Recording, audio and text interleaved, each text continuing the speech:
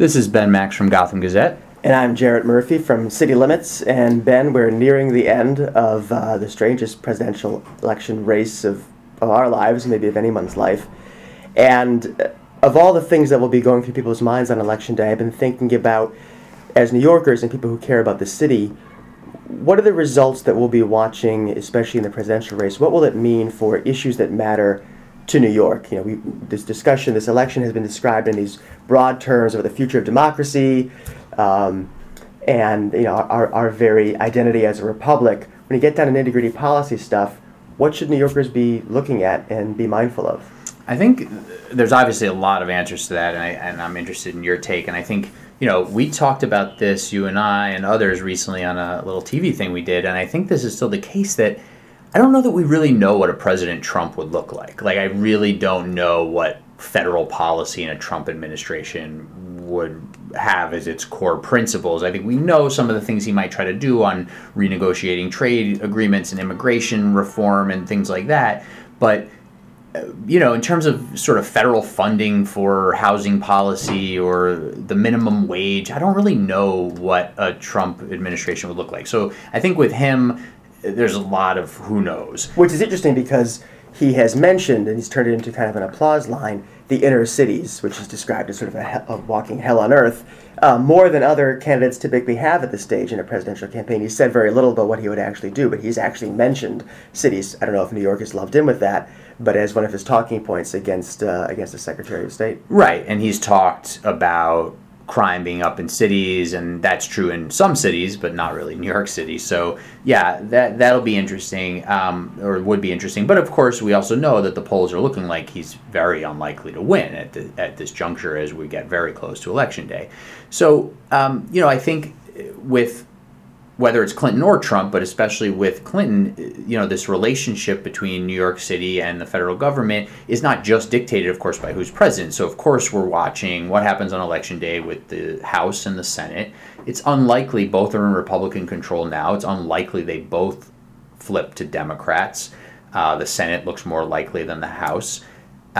So I think we're going to probably still see a lot of gridlock in Washington, and if anything's going to get done, and this has been a hallmark of Hillary Clinton's career, so we'll see if she could do it as president, but if anything's going to get done, it's going to have to be a lot of compromise legislation. And maybe after the Trump phenomenon and other things in the House and the shakeup in leadership there, maybe things settle into a place where the federal government actually functions, but I don't know.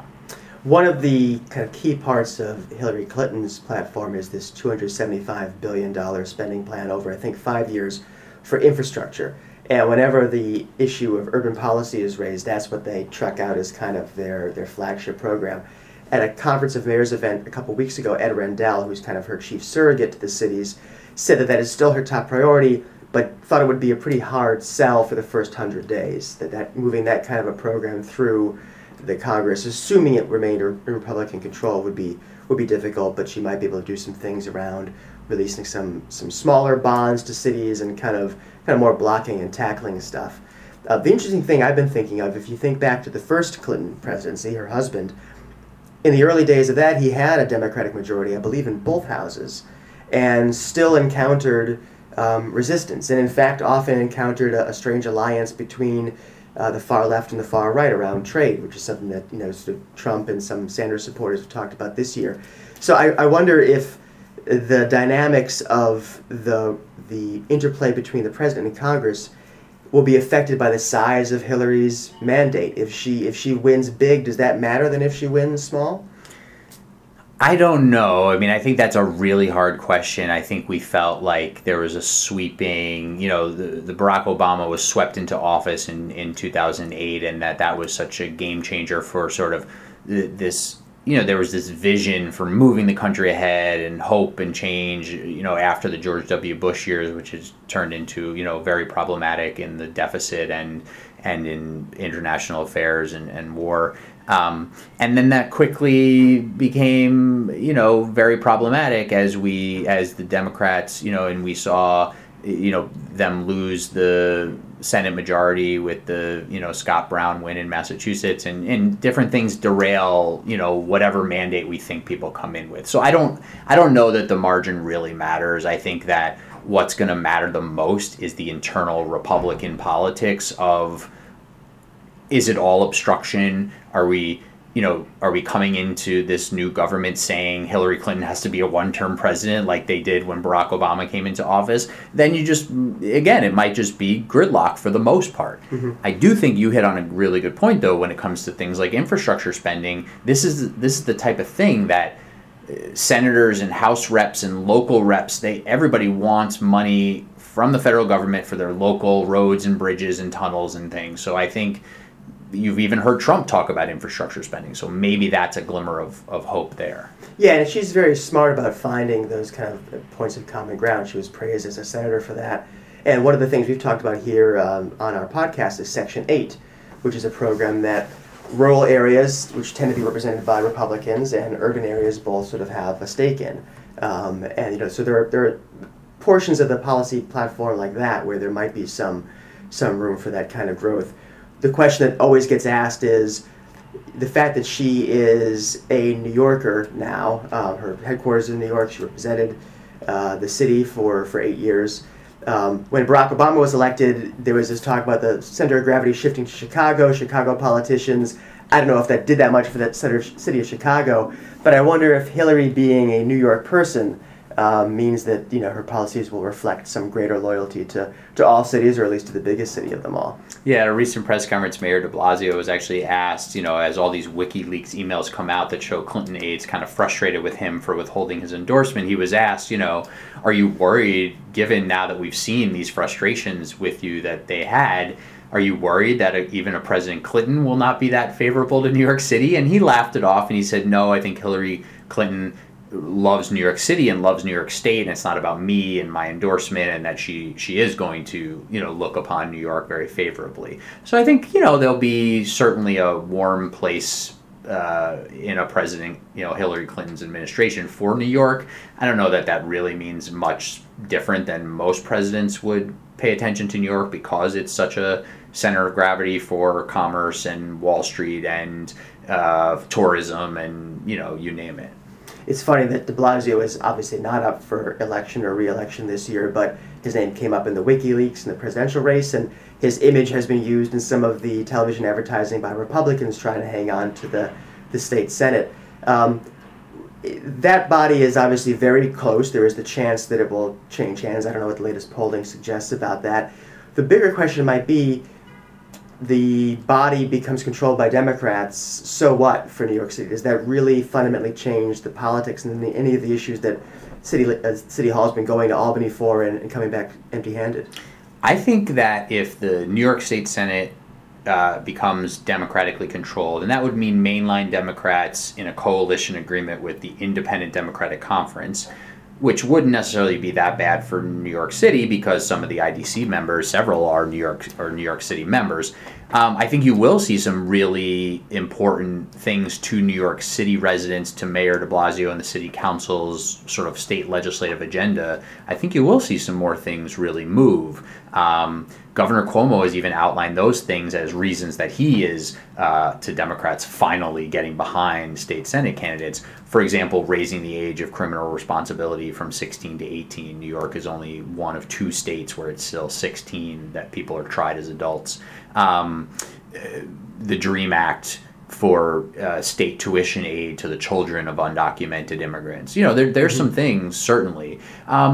When it comes to funding levels and it comes to some of the games or the conflicts that the governor wants to have with the mayor that we saw last budget season, that stuff could flare up again. But if Democrats are more powerful in the state legislature, they might be even stronger pushing back against the governor for trying to reduce funding to the city for certain things. I wonder, what do we think about how, obviously de Blasio will be up for re-election next year in 2017.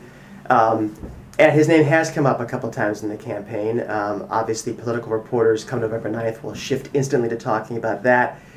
Will the results on November 8th, in terms of the city, weigh on his viability next year? I mean, some candidates on the Upper East Side, for instance, are running explicitly against Bill de Blasio. He's in the ads for the Senate Republicans. Is it a kind of a validation or a testimonial on his leadership, what the results say?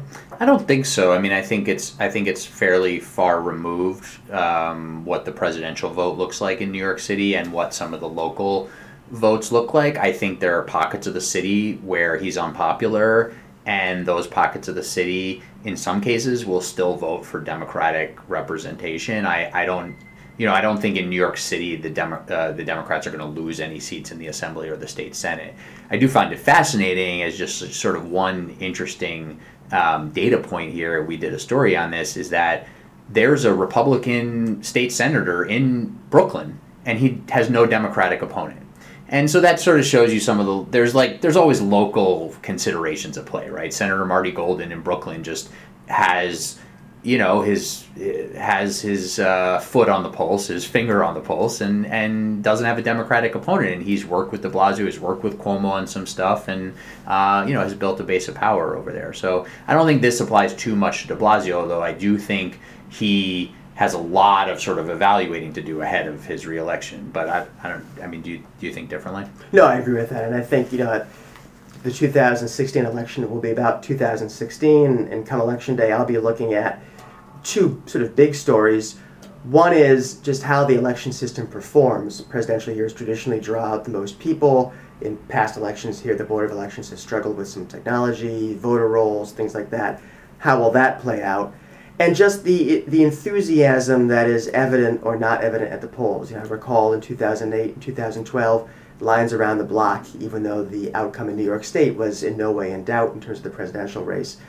The question, I think, all year has been, will people vote out of hate for Trump or enthusiasm for Hillary or enthusiasm for Trump, or will they stay home? And I think that's a part of the story that's obviously not going to show up directly in the percentages of who wins or loses, but probably the biggest story for posterity coming out of the 2016 race. Yeah, I think I agree. I'm very interested to see what turnout looks like and what some exit polling looks like, let's say, in terms of what motivated people to vote, issues, personalities, etc.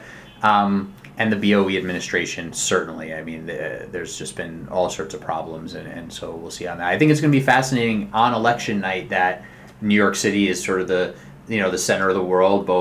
Both Clinton and Trump are going to be having election night events in Manhattan. New York City is going to have eyes on it. If the Democrats take control of the Senate, it looks like Charles Schumer will be the Senate Majority Leader. So, going back to your earlier question, I think, New York City and New York State have a lot at stake here and stand to potentially gain quite a bit. So last point, whenever I'm faced with a down ballot race I know nothing about, I either don't vote or write in a friend of mine that I think is competent and generally not a criminal. So I'll be voting for you for one of the alternates to the delegate judicial convention, and I hope you would extend the same privilege to I me. appreciate it. I'll think about it. I'll look at your platform a bit. All right, we can talk about that more later.